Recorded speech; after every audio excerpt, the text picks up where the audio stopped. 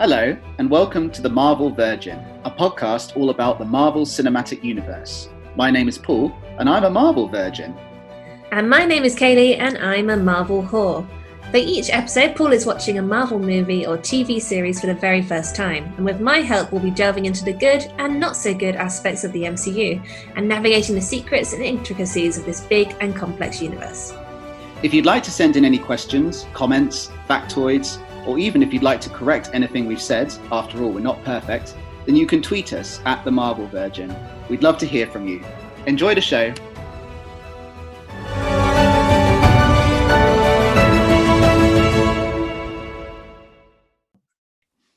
Kaylee, before we start, I've got something to tell you. This is our 30th full-length episode. Well, that's amazing. Look at us go. We made 30 episodes. Well, at the point of speaking, we've made 29, but 30 if you count the really short one, but I'm not going to count the short one. That 15-minute episode 0 thing. But this is episode 30. This is episode 30. It will say 31 on Apple Podcasts, but don't listen to them. They're lying. It's episode 30. That's very cool. Oh my God. Look how many Marvel things you've watched. I've come so far in my journey, and I just want to thank you and Jesus and Madonna, I guess. Stanley, maybe. Stanley. Oh yeah, Stanley him. Robert Downey Jr. for making you believe. Robert Downey Jr. Yes. And former President Gerald Ford.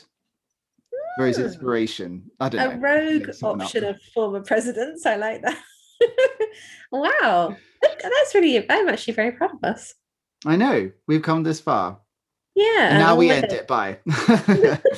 I'm actually trying to think how many we will have done overall when we finish the World of Marvel, but they are making more. I think they are making new ones. So I guess it's an infinite number right now. But if we were to go to the end of phase 3, then, and there is a fuck ton in phase 3, we'd be about 50 episodes. That's pretty good. We should get that's like 60% of the way through the stuff, because by the time we get to there, we'll be watching stuff in real time rather than retrospectively. Yeah. So that's cool. Yeah, go us. We'll have to get, like, I don't know, some sort of big cake to celebrate when we hit 50. Yeah, and it'll have 50 on it and a superhero of some kind. Imagine ordering that. The baker will be so confused. So it's for a 50-year-old person and they love Marvel. I will say, yes, you can listen on Apple Podcasts, Spotify, and Google Podcasts. We'll get them to ice it all in. So please rate and review us. And we will rate and review your cake accordingly, depending on what you say. Yes. So for episode 30, we're doing The Punisher. Or as we should say, The Punisher. Sorry, yes. I don't know why. We gotta talk like The Punisher. He talks like that all the time, the actor who plays him. I was reading some of his quotes and you're like, oh, that's going to be fun when I read them out later. He does sound like he has permanent laryngitis, doesn't he? Yeah. It's very Batman-esque, because he's always like, I'm Batman. And you're like, okay. Batman. No, Daredevil was Batman-esque. This is like a freaking Saw film. Yes. Well, he kind of is a bit like Jigsaw. It is, I guess, but he's a precursor. He is a precursor for the Jigsaw murderer, yeah.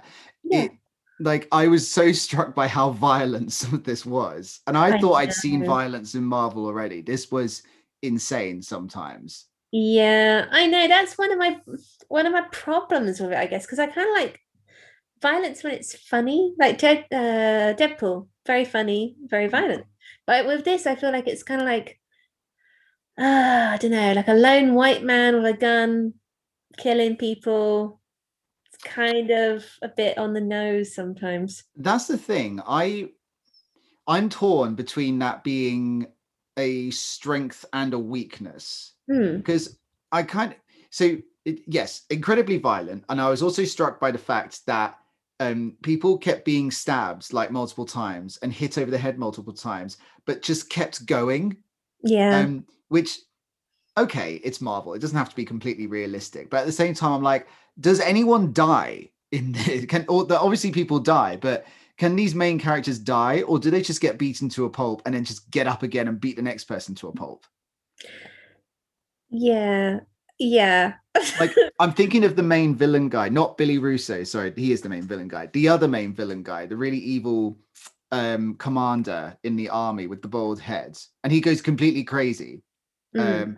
And Frank, so when he dies, Frank like stabs him several times, beats his head against the floor several times, strangles him, gouges out his eyes, and does all this stuff to him. Like, it's an insanely long and brutal death.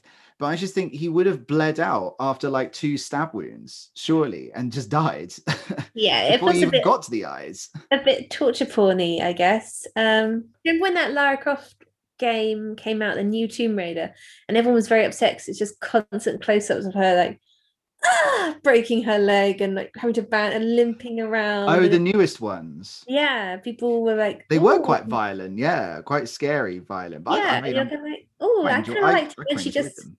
when she just died, and like a little crumpled heap, and you just load her back up again, rather There's than she's like, oh, I'm in so I much watched pain. one clip where she like, yeah, she can go over a waterfall and then get skewered through the neck by like a spike or something, which was, yeah, usually she just kind of go like, in the old ones, you just see like a little sort of pixelated bit of blood. She goes, and just falls over. And nobody like folds into like 8 pieces, and you're like, oh, I origami'd her again. Whoops.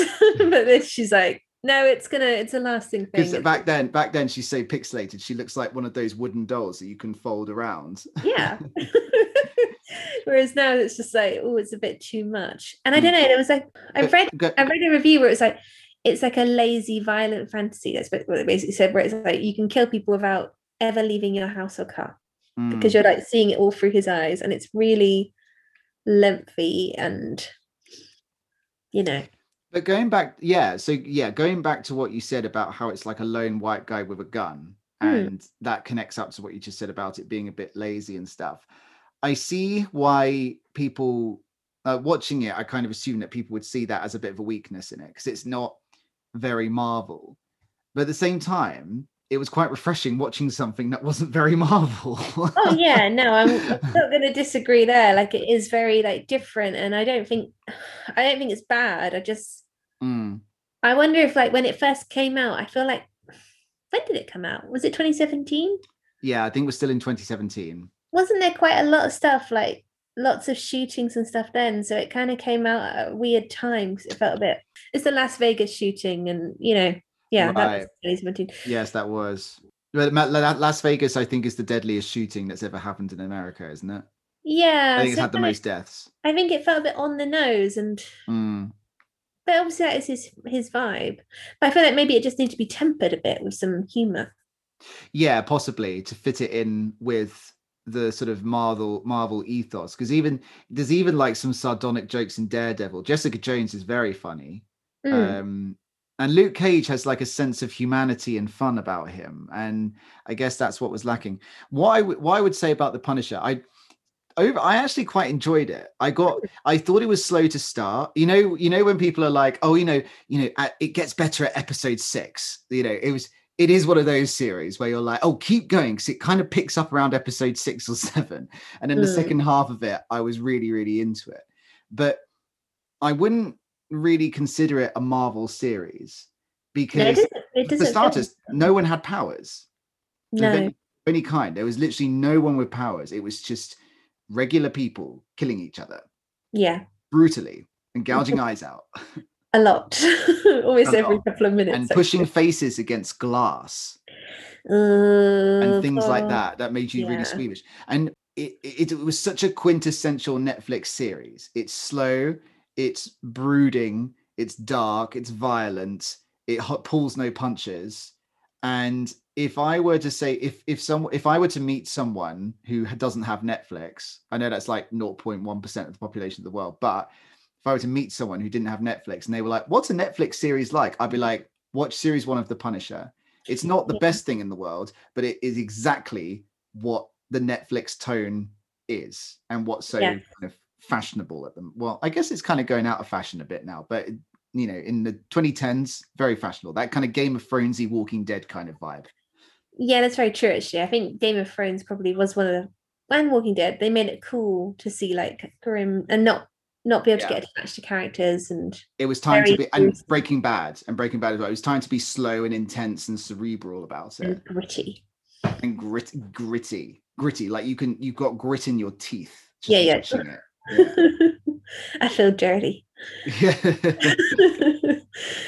Yeah, no, I'm glad you liked it though. I guess it's a bit of a refreshing tonic from the Inhumans. Yes, I mean it stormed over. I completely forgot about Inhumans for a second there. Thank you for reminding me of that. Sorry. um like it I would say it very like my top 3 series at the moment are probably Jessica Jones, then Daredevil, then Luke Cage. It very nearly replaced Luke Cage, but I think I'll keep Luke Cage there because it does have the humanity aspect. It does have elements of humor to it. And also Luke Cage has like a tone all of its own, doesn't it? With the music and the way it's shot and its setting and stuff like that. Whereas the Punisher is quite generic. Oh yeah, that's another thing. Like he even though he's a very distinct character, he also has, you could put anyone in that role. He's a bit like, you could be like, oh, anyone who's on a quest for vengeance could be. It's not a Robert Downey Jr. as Iron Man situation where it's like, well, who else would play him? Like, no exactly. You could be like, oh, maybe it's a different Punisher every season. That feels very Netflix, like an anthology season. Having said all that, there were many bits of storyline that I really liked. I really liked the theme around the army and sort of PTSD from that, and also corruption within armies and the idea of private armies.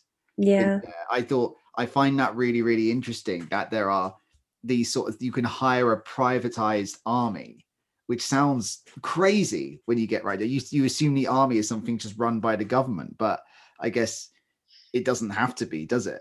I really liked the storyline around Frank Castle kind of becoming a protector of Micro's family, and Micro's watching them, and I thought that was actually handled quite well. I'm thinking of the bit where the wife is drunk, she thinks that Micro is dead, and she kisses Frank, and Micro sees it, Lieberman, sorry, he sees it on camera, but he doesn't kind of like get angry at either of them because he kind of understands why that happens. Like, she thinks he's dead, and she's grieving still. And I kind of like that, because it could have been so easily like, you kissed my wife, and start hitting each other, and that would just be tedious, because it's like, that won't happen. Because he'd be like, well, she thinks I'm dead.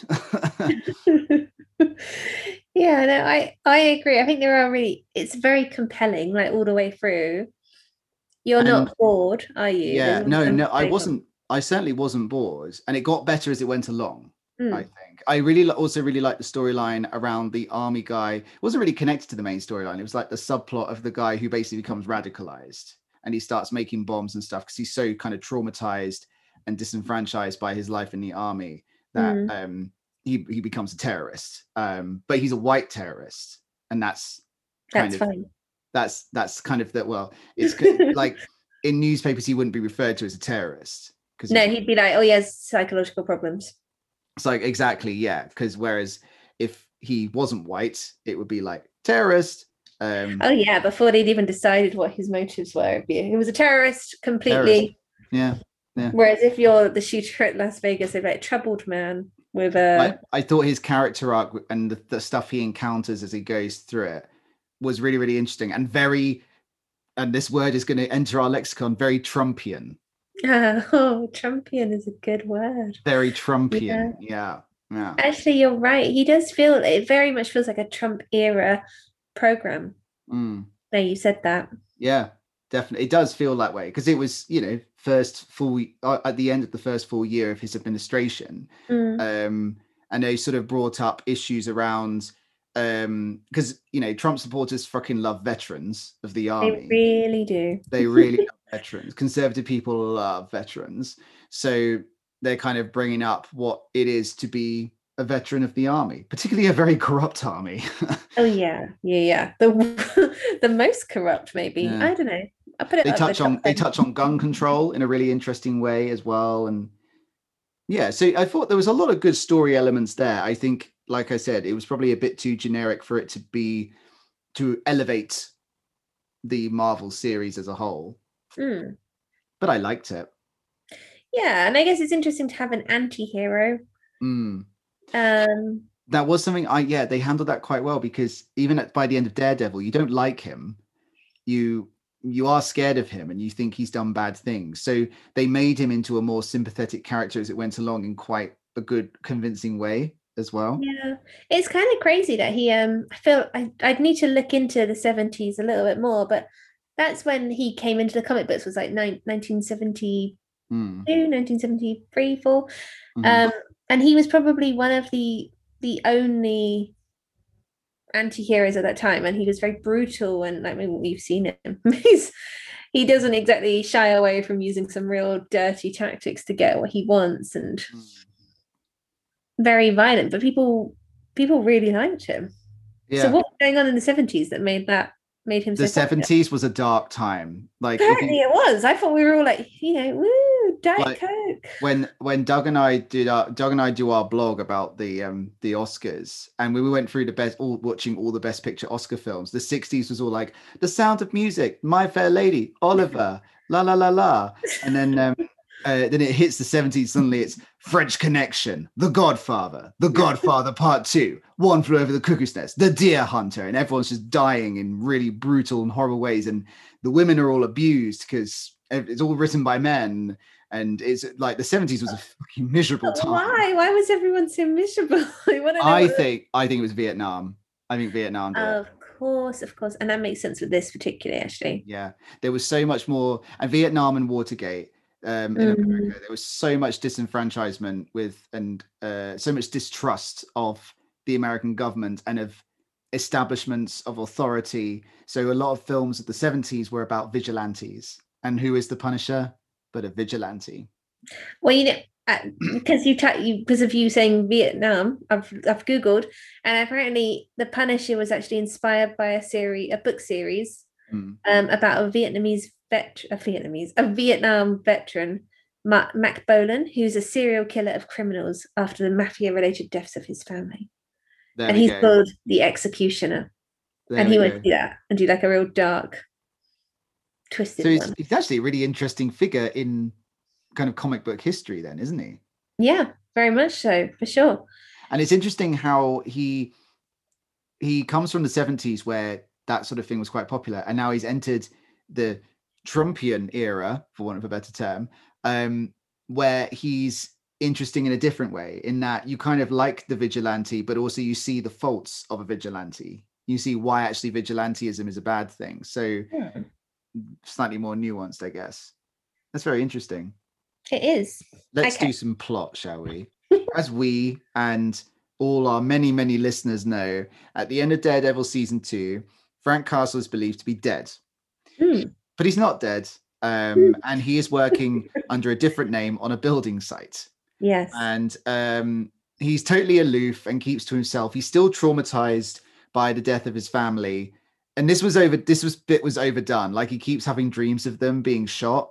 And this happens like quite a lot in the first few episodes. And I was like, I get it. He's traumatized. I get, like, let's move past this now. I know you can't move past it, but yeah, like, stop telling me this. I know. I feel like they do that to keep reminding you why he's a character that you can root for and get behind. It's like, but he has this. But then this is one of the things I have as a problem with it. Like, if you think about all those newspaper stories about people who murder their wives or whatever, and it doesn't say anything about the wife, it'll be like upstanding citizen. I can't think of a name. Jack Smith, or was a head teacher and beloved by his community, and he snapped and killed his wife. And you're like, well, I didn't need to know about all the upstanding bit because he's a murderer. So it's not. But I think they managed to make him likable and someone to root for through his actions throughout the story and through that curve. So maybe some kind of reminder of it, but I actually don't think they needed it. But maybe the writers didn't know that when they made it. I don't know. It's hard to tell. I think that's probably what they were thinking. I mean, they could probably have just done him waking up with you don't need to see the dream every time. You just do him waking up like yeah, or like hear it or something. You hear the dream. Because if you've seen it once, you know what it is and stuff. And every now and then he can be like, my wife and children were murdered, like that, and or something. I don't know. Throw it in the script somewhere. Pawn it in. All right, there's your notes for the writers there. Yes. I like that his way of being anonymous is like growing a beard also. That was I know, yeah, I was like, it's pretty recognizable, and his face has been splashed across every newspaper. Someone's surely going to know who he is. I know. They'd be like, oh, and they remove the beard and they're like, oh, Oh it's shit, man, it's the Punisher. him. That quiet, creepy guy is even more creepy than we knew. We're also introduced to a character called Curtis, who's one of the few people who knows Frank is alive. He served with Frank in the military and now runs counseling sessions for veterans. So he's a nice guy. Yeah, I mean, that's a very good thing to do. We are also introduced to Dina Madani, who is the female lead. And she works for Homeland Security. And she is investigating military operations that Frank was involved in because she thinks something's wrong. Basically, her partner was killed. Yeah, she had a video of her work partner being murdered by Frank's detachments, but it was stolen, and she's looking for the truth because they're trying to cover up these kind of dirty things that Frank did whilst in the army. His whole detachment was led by corrupt people, and that's a capital C for corrupt. And her boss is like, no, you don't need to investigate this. Move on. He's more of that. He's like, don't you fucking investigate this. He's like really aggressive. And like, if she's like, maybe I should investigate it. I'm like, yeah, maybe you should, Dina. Maybe you should. Yeah. I mean, he's acting very suspiciously. I'd investigate him first. I liked Dina, though. I thought she was a really cool character. I like Dina too. I shouldn't compare her to all the other female characters, but you know what? I'm going to do it anyway. Because all women are one. Because all women are compared to each other. To be fair, I compare the male characters as well. I know, so I was only teasing you. We're all about gender equality here. But she's very tenacious. Like there are so many times where she's just like, well, I'm just going to get a gun and go on my own then. Like, and she's so kind of like blank faced and unfeeling about it. She's like, well, I'm just going to do it. She's very good at conveying emotion with her eyes. I feel like her eyes are very good at being like, I'm fucking furious. I'm like, yeah, you are. You really are. Your face is sort of. But every time her like mentor guy and her mother, the mentor guy is played by the dad from Ugly Betty. The mother is played by that Iranian actress who like is so recognizable because she has a voice that sounds like she smokes a lot. And they're constantly like, you really shouldn't be doing this. She's like, I'm going to do it anyway. And every time I'm like, why? Listen to them. Yeah, maybe just go for brunch, chat it over, see what they want to say, and then maybe just don't do it. But I wrote down here she's got less moral reasoning than Karen Page. She's less hostile than Jessica Jones. She's actually quite a nice person. Yeah. She's not as sardonic as Misty Knight, but she's almost quite relentlessly like, I'm going to get my person. Oh yeah. She's like a dog with a bone. Yeah, which I guess makes her the kind of the counterbalance for Frank in that he's same, but he uses such violent and horrendous ways to do it, which could potentially lead to innocent people dying. Whereas she's not very careful, but she's not going to shoot random people. And that's the ideal balance, I'd say. Yeah, that's what we all aspire to, really, isn't it? Not too careful, but won't shoot the wrong person. Yeah. Ta-da! Done. She wants to talk to another military colleague of Frank who was also in the detachment. His name is Billy Russo, played by our very own Ben Barnes. I love Ben Barnes.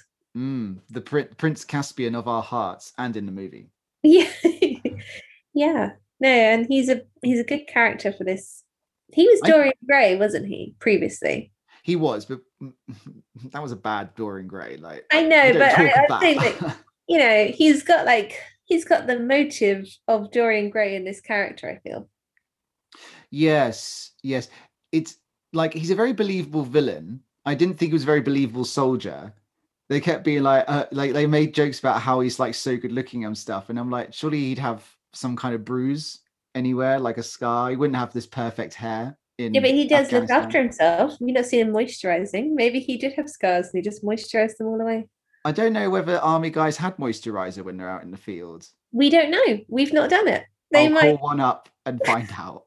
Ask Ross Kemp. I've seen him. He's done the SAS thing. He'll know what's going on. Yeah. Okay. I'll drop him an email. We'll find out. But I feel like they would be able to, because if you think about it, in The Handmaid's Tale, they use little bits of butter to moisturize when Mm. they can't get moisturizer. So if they can figure it out, I'm sure a soldier can.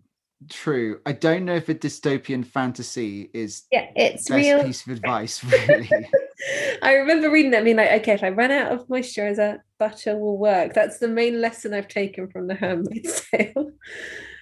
She manages to get in contact with Billy Russo because this is so funny. So her manager, Carson Wolf, is like, don't you fucking investigate it. And she's like, well, Billy Russo also has this private army company called Anvil. Maybe we connect with them. And she's like, yeah, okay. I'm Seems like, legit. oh, she's so sneaky. And they also start sleeping together, but she's kind of using him. Again, this is like the relentlessness. She's so kind of cold in it. She's just like, yeah, I'll just sleep with him in order to get what I want. Meanwhile, we've also got the mysterious Micro, whose name was on the CD at the end of Daredevil season 2. He's a guy called Lieberman who tracks Frank down, and he's in hiding because he was the one who was given the video of Dina's partner's murder and sent it to her.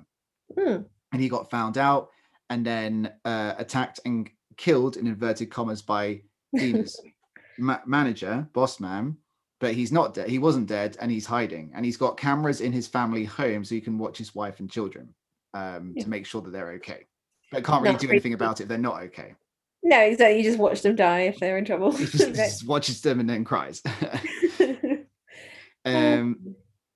Yeah. So, and him and Frank kind of team up, and Frank sort of becomes a guardian of Lieberman's family, as I said before, and becomes quite friendly with them.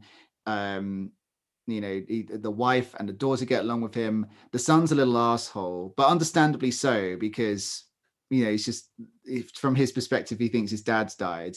But Frank manages to be like a man in his life, because all boys need a man. Toxic masculinity, right there. I thought it was a good dissection of grief, though.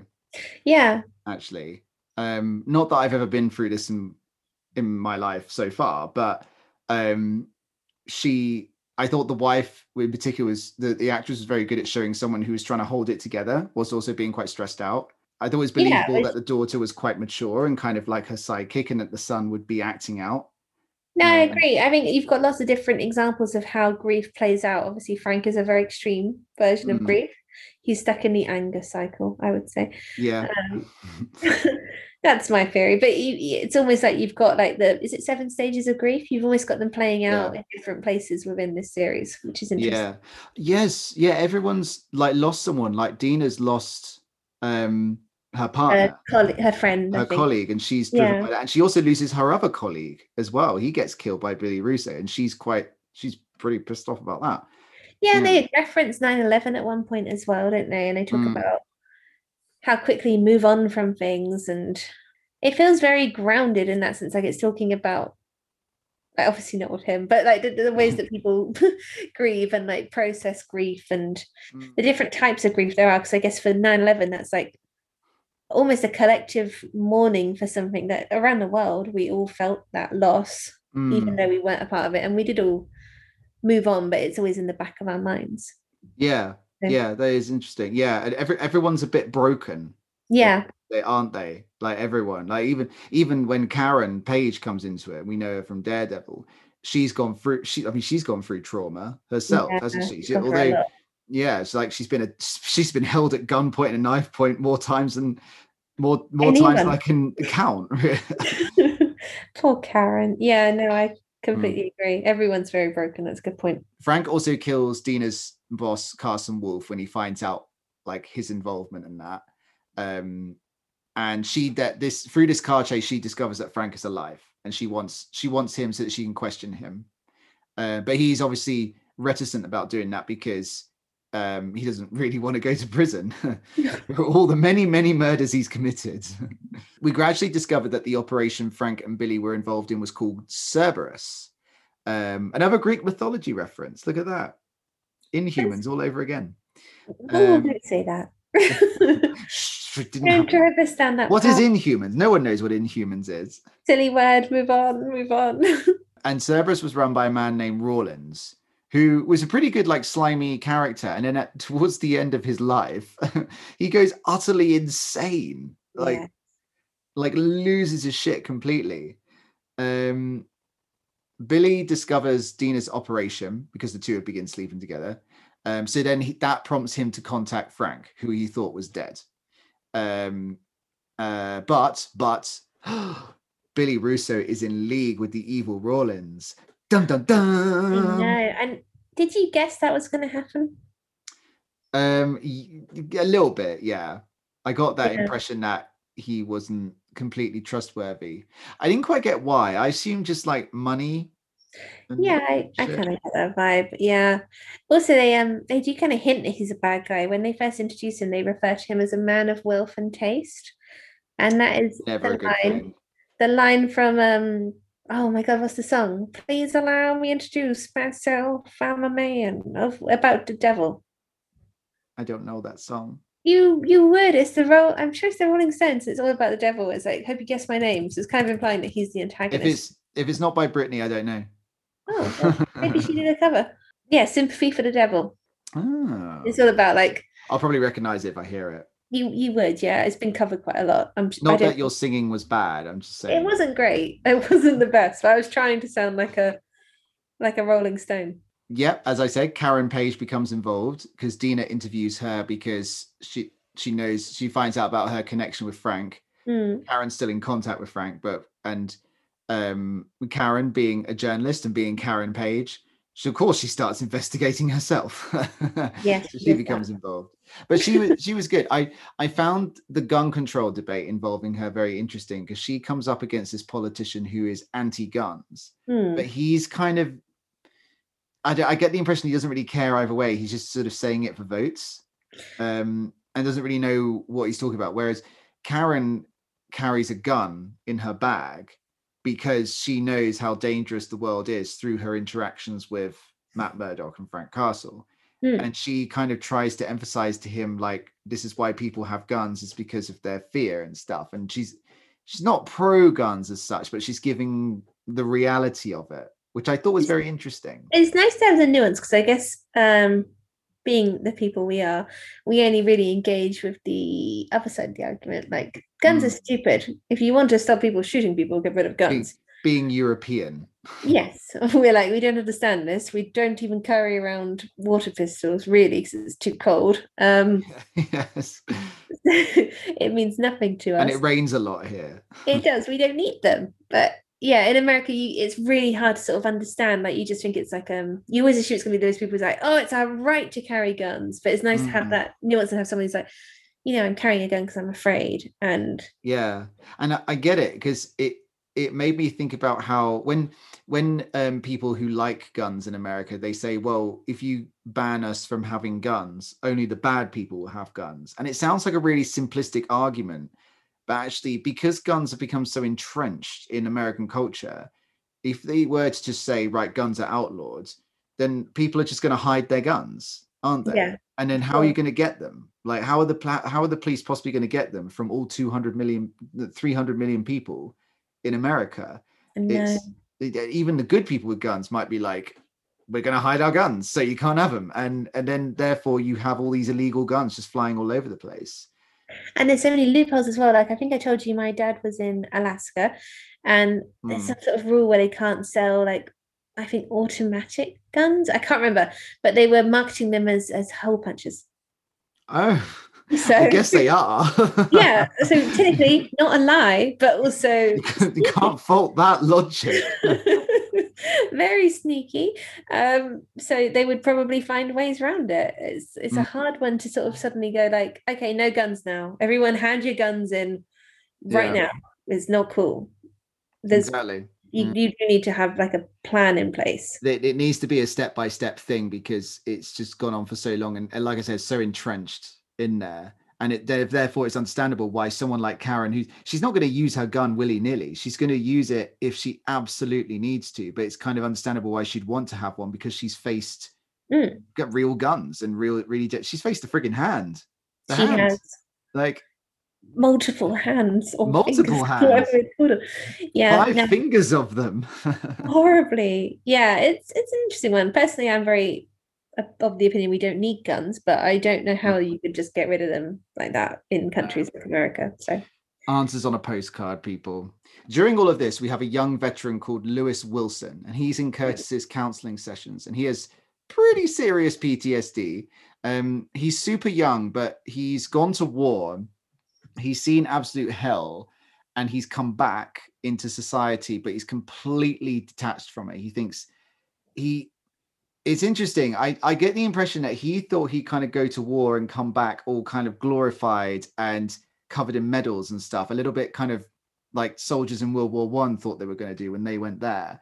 And because he hasn't, and because he can't really get a job or go back into the army because of his sort of mental health issues and stuff like that, he's all a bit, and because of his trauma, he has nowhere to kind of go, and that makes him very bitter, and therefore he becomes quite radicalized. Very radicalized, actually, doesn't he? I think that he doesn't seem to deal with what he's seen either at all well, and I guess it's because you just wouldn't know how to deal with that. You would remove yourself from it. Like when he talks about how he saw that guy's head explode and he was like, oh, good shot, because you probably would have to have that detachment or you would go insane, wouldn't you? And of course there's this other guy in the counseling sessions who's a total Trump supporter guy, and he says things like, it's the radical left who we need to fight against, and it's all kind of vague statements about, we're going to need our guns for the war that's coming on our own soil and stuff like that. And there's no actual specification around who is the enemy, what is wrong with society or anything. He's just saying this stuff because we think he's a traumatized soldier too. It turns out he's a total fraud and never saw a day of combat in his life. Yeah. Which I thought was a really cool little sort of twist in the tale, because that makes Lewis even more furious because he gets taken in by this guy. And it turns out this guy is just doing it. It's just an attention seeker, basically. He's just a lonely, fat old man. Yeah. And it would make you feel like, I think he feels really detached from society because you come back from this awful place and you feel like no one understands you. You think you found someone who does, and then you realize that's a lie as well. It would probably just be the final straw, wouldn't it? It was really well done because it really showed how radicalization is not exclusive to a certain religion or skin color. Actually, white people are radicalized just as much. In fact, most Trump supporters, I would say, are radicalized people.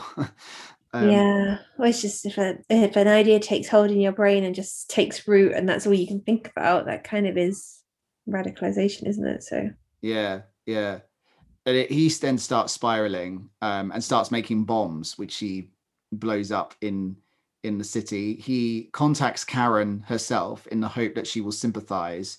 She very openly doesn't, and I thought it was very brave and stupid, but also kind of cool of her that she openly says on the radio, you're a dickhead, I don't like what you're doing at all, I do not sympathize with you. And I thought it was so Karen to make that big bold statement. I thought they really did justice to her character.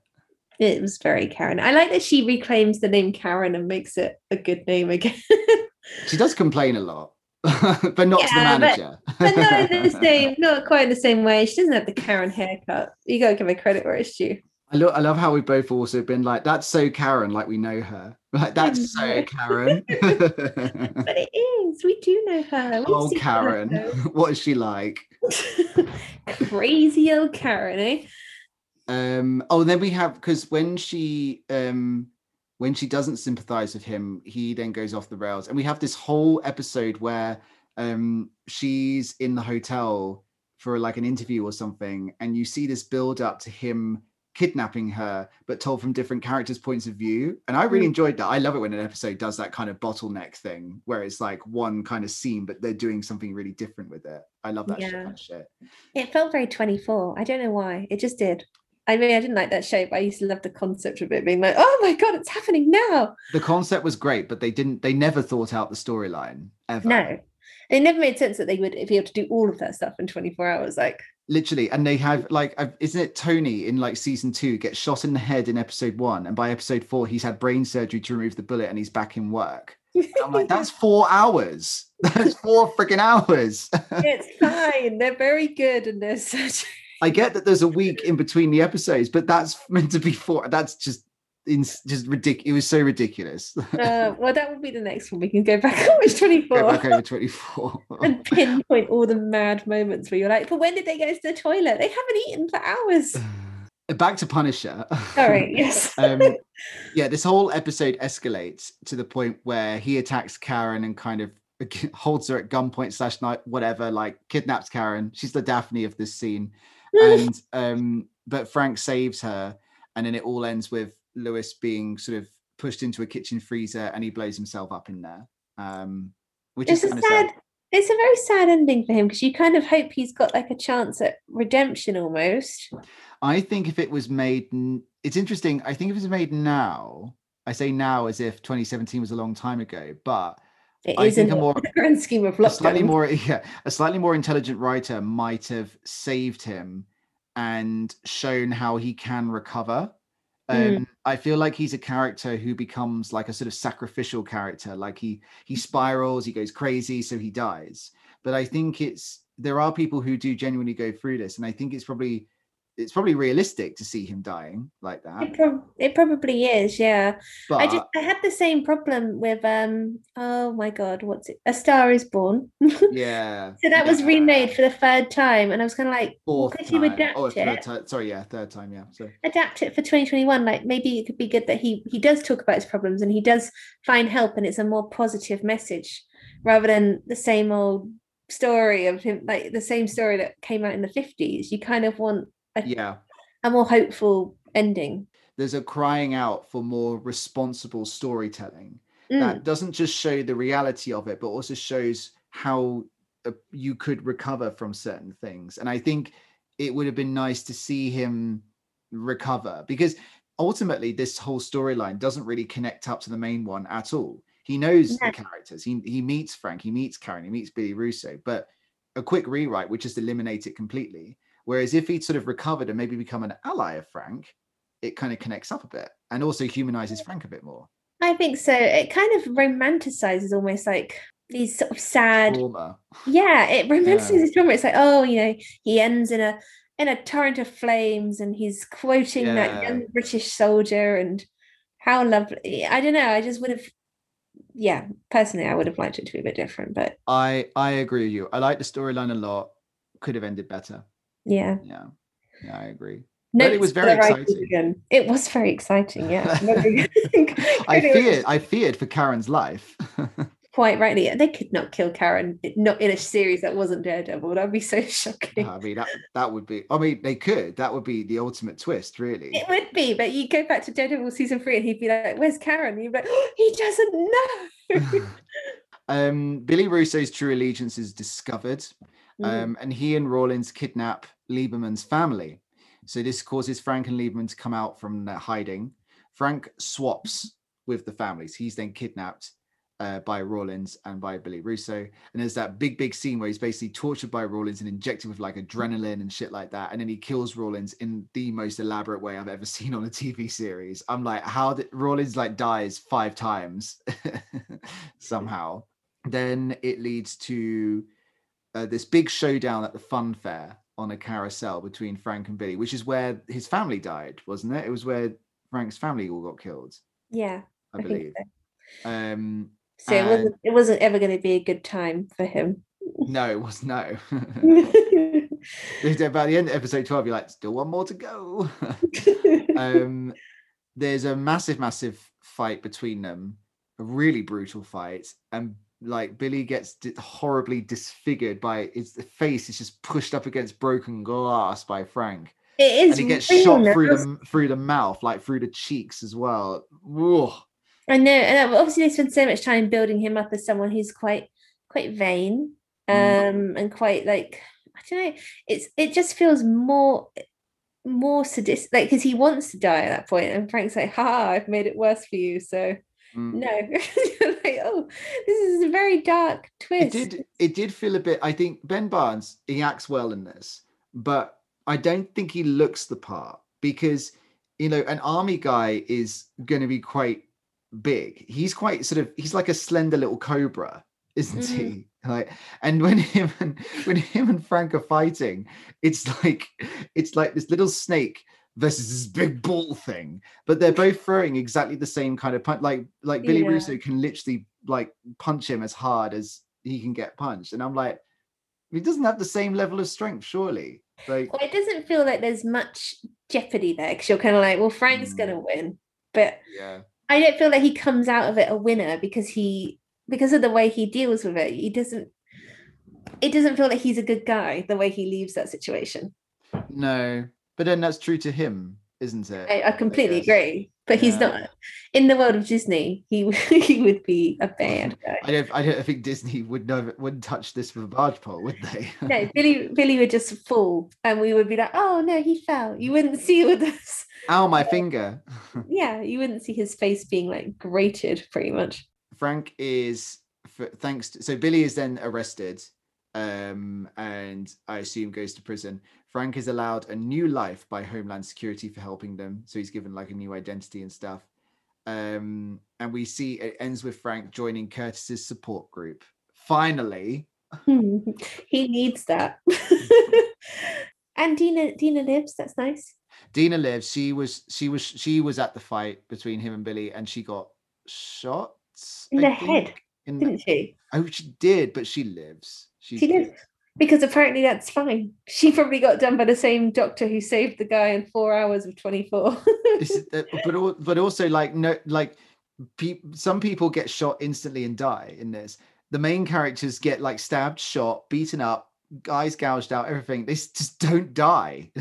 Maybe that's the magic power bit, like that they're just very difficult to kill.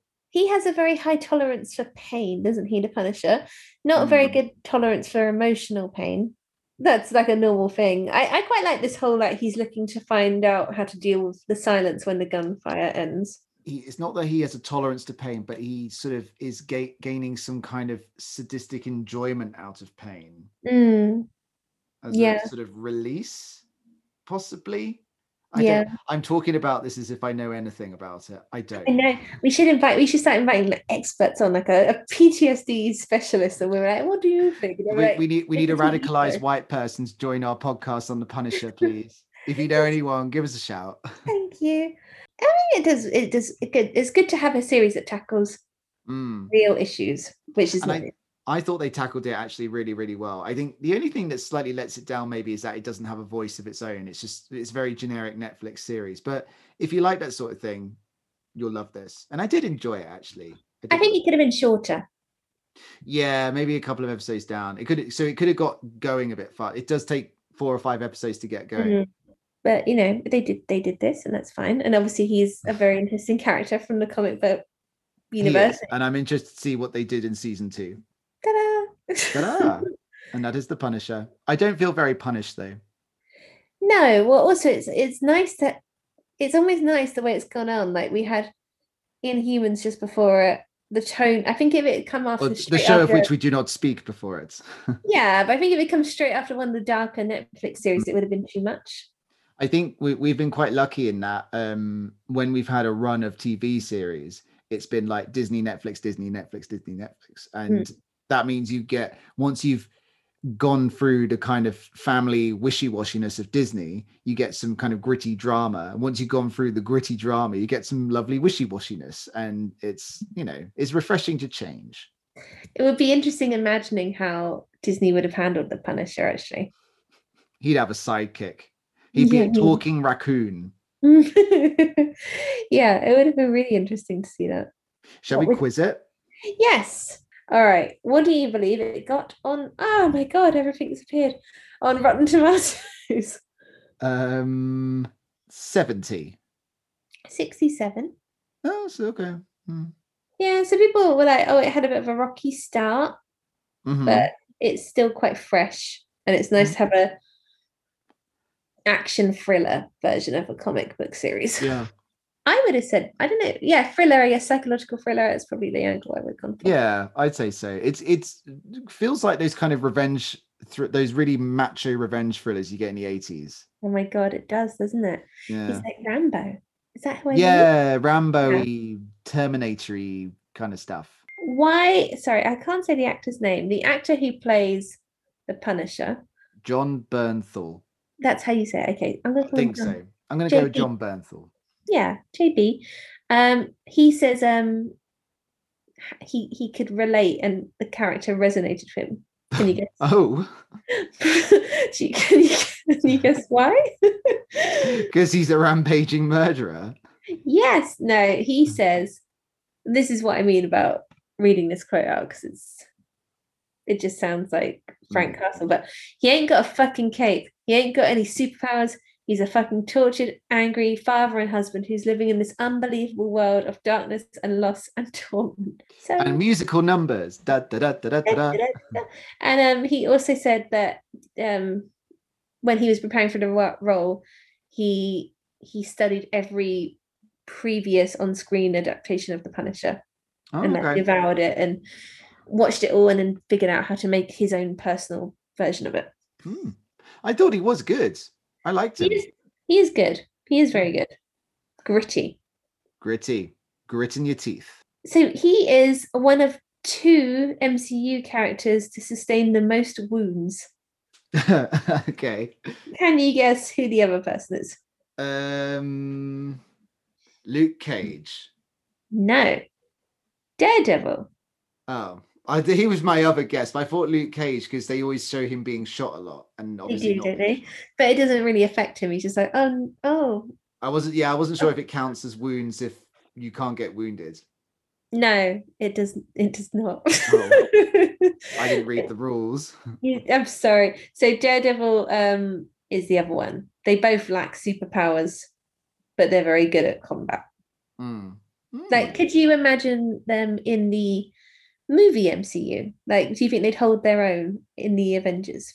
I think that I think Daredevil definitely has a place in there because they can sort of, you know, make him a bit more family friendly because it's not him that's violent, it's everyone else in Daredevil. I think the Punisher is harder because he himself is defined by his ability to just stab people constantly.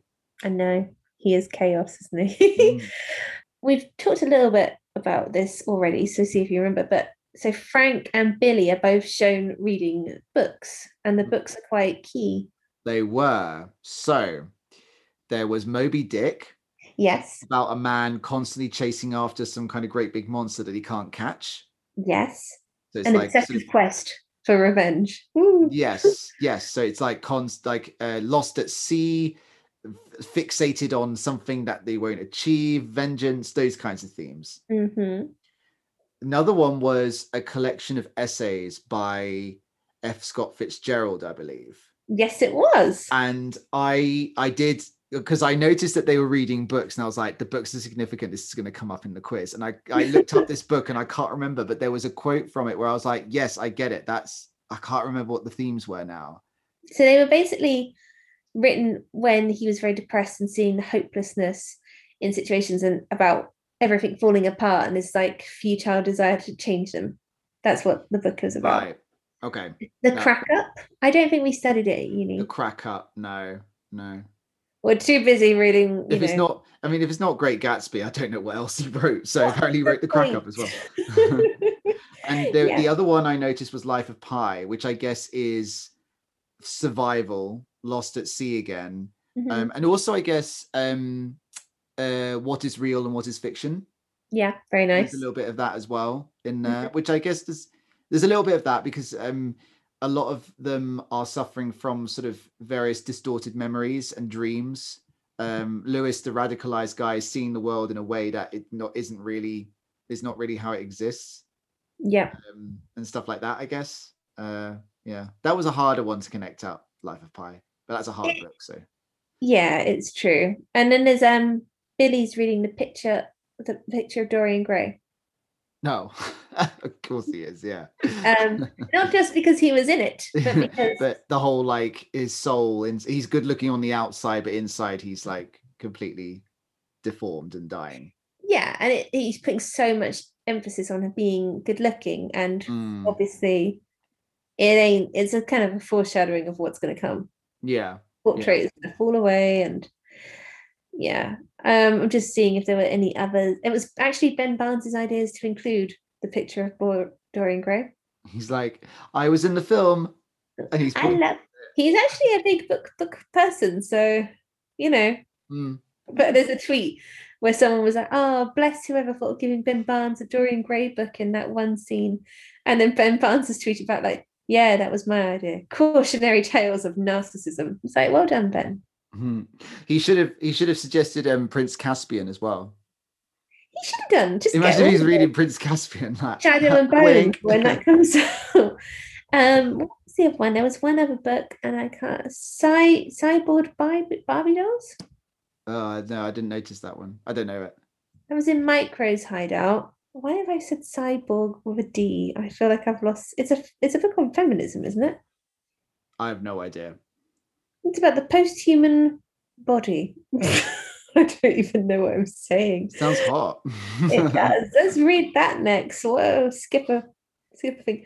So it explores the idea of the post-human and the ways it's represented in, popular culture. But I don't think that that one's as relevant. I feel like the two that we've picked out and the book of essays are the most relevant to the plot. We noticed the relevant ones. Yeah, I mean, obviously, I feel the Moby Dick thing is quite a sledgehammer hint. Ooh, it's a futile quest, and maybe he shouldn't be on it. He might as well be reading the Punisher comic books. He might as well. He's like, oh no, really, it's a bad idea, is it? Ooh. But there we go. This is the only Marvel Netflix series to not feature someone. Who is that person? Claire Temple. She's missing. You're correct. Bam. Yeah. Where did she go? Why didn't she get to be in this? Apparently, it just wasn't possible due to schedule problems. But I was like, surely you could find a way because she is. I think they've run out of things to do with her. I found in Iron Fist and the Defenders, they can. All she did was turn up and talk about how ridiculous the situation is. I was like, thanks, but you're also a nurse, so you're night nurse. So you need to just get on board with that. Get rid of people's colds. That's what you do. It says on the packet. It literally does, but don't operate any heavy machinery at the same time. Marvel and Netflix had to pull the series from the 2017 New York Comic Con. I'm guessing you'll guess why. Had to pull it from the 2017 Comic Con. Yeah, they had to pull it. It was meant to air, and then they were like, let's remove. Oh, because it's too violent? Because of the Las Vegas shooting. Oh yeah. So yes, I mean, you are correct. It was too violent, but yes, it was the violence. It's like, I'm sure there was something else like this. Wasn't there that awful cinema shooting when Batman was due to come out or something? I'm not. Remember that? There's been quite a few instances where, because there's been quite a few shootings in America where they've had to change scheduling of things. I think they had to do it with that. There was a shooting in a church in Texas, I think, in the last year or so. There's been all sorts of things like that. There's that South Park episode where they're just like, oh, another shooting. They're always rolling their eyes because it's like, oh God, here it goes again. Been so. You look at the statistics compared to other countries, and you're just like, Jesus Christ, you need to do. I know. I don't have a plan, but someone's got to find a plan. Someone needs a plan. It's just something, guys. It's hard, and when you try and bring it up, I've noticed people like, oh, just because you don't have any guns. It's like, oh, I mean, I don't, but that doesn't mean that I can't comment on the situation. I think we can all see what's wrong here. Anyway, did you spot Stan Lee? Yes, I did see him, but I can't remember where he was. Was he driving? No, he's on a giant poster in episode 13. Oh no, I didn't spot him in that case. Do you know who Billy turns into? Like, what's his supervillain name? No. Dorian Gray. Again, it's a name that we've brought up today without planning, but is it Billy the Kid? It's Jigsaw. Oh yeah. So because of his face being all like mashed up. So it's like broken apart like a jigsaw puzzle. Yeah, not like I'm going to kill everyone with little intricate traps. There will be blood. Yeah. So that's that one. Did you recognize the bikers? What bikers? I didn't see any bikers, but I assume they're the bikers that are in Daredevil. Yes. Because they're the only other bikers. The Dogs of Hell. Dogs of Hell, that's it. he kind of kills them quite horribly, knocks them off their bikes, and then just runs them both over. Them. Oh, okay. Oh. Poor guys. Didn't see that coming. Those poor little dogs of hell. They didn't know. Do you remember what the first episode of The Punisher was called? No, I do not. It was 3 a.m. 3 a.m. Mm-hmm. Can you think why that might be relevant? 3 a.m. Was his family killed at 3 a.m.? Well, maybe, but he's usually waking up from nightmares of them dying, as you pointed out. Oh, I was almost right there. You were pretty much almost right. I mean, you could be right. There could be that as well to it that I am not aware of. So, and then also, like, a couple of clever people have pointed out that when Netflix premieres, it's normally at midnight Pacific Standard Time. So over in New York, where The Punisher operates, it would be 3 a.m. Eastern Standard. Whoa, clever. I know. I was like, God, I only know British time. This means nothing to me. these Reddit people, they have too much time on their hands. They do.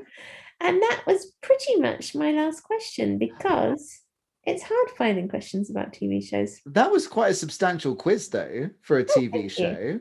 Thank you very much. Yeah. I mean, I should have gone into this Vietnam War situation, because then I could have quizzed you about that, but as it is. Next Punisher series. There we go. Questions about the Vietnam War. We'll just do a history lesson. I've watched documentaries about it. The Vietnam War is very interesting. Oh God, it is. Just horrifying. Oh, he was named one of the greatest comic books characters of all time. He's in the top 20. Oh, really? Oh. Yeah. He's number 19. Oh, wow. He's just in the top 20. He just made it in. He's the grimmest and most compelling of characters, according to Empire. Oh, Empire would love him. He's so macho. Every time Empire do a top 100 films, they're like, we love The Godfather, The Shining, One Flew Over the Cuckoo's Nest. I know. I'm like, oh, come on. We're going to do our own version of that at where I work. That's a big thing we're working on. The new top 100 films as selected by women. yeah. The slightly more diverse choices. Yeah, just a little bit different, rather than just always the same. It is always like Godfather Part 2 is always number 1, isn't it? Yeah, always. No, Godfather Part 1 for Empire. Then they put Godfather Part 2. They put Godfather Part 2 is terrible. I know, but everyone will tell you it's the best one. Horrendous. It's so boring. It's so boring. Literally everyone is always like, it's the best one. Like, Godfather 1 is so overrated. Godfather 2 is where it's at. No, man, no. You know what's not boring, though? What? Finding out what's next on our list. Tell me. It is another brand new series.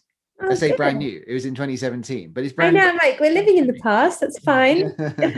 It's a series that it's not one we've done. We're going back to Disney. Like I said, Netflix, Disney.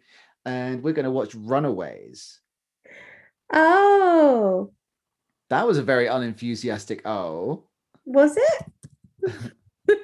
Did it seem like I was unimpressed? It was either unenthusiastic or I'd have no idea what that is kind of oh. No, I just forgot about the Runaways. I don't know why. It just slipped from my mind. You know how it is.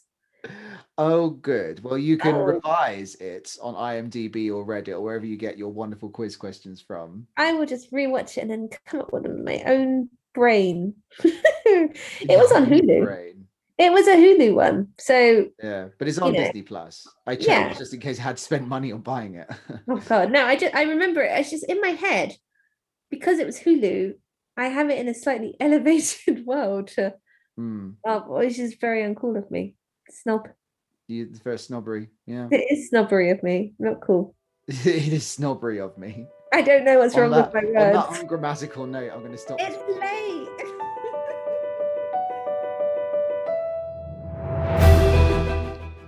You've been listening to an episode of The Marvel Virgin. If you'd like to join in the conversation, you can tweet us at The Marvel Virgin. We hope you enjoyed the show and that you'll tune in to the next fact-filled episode.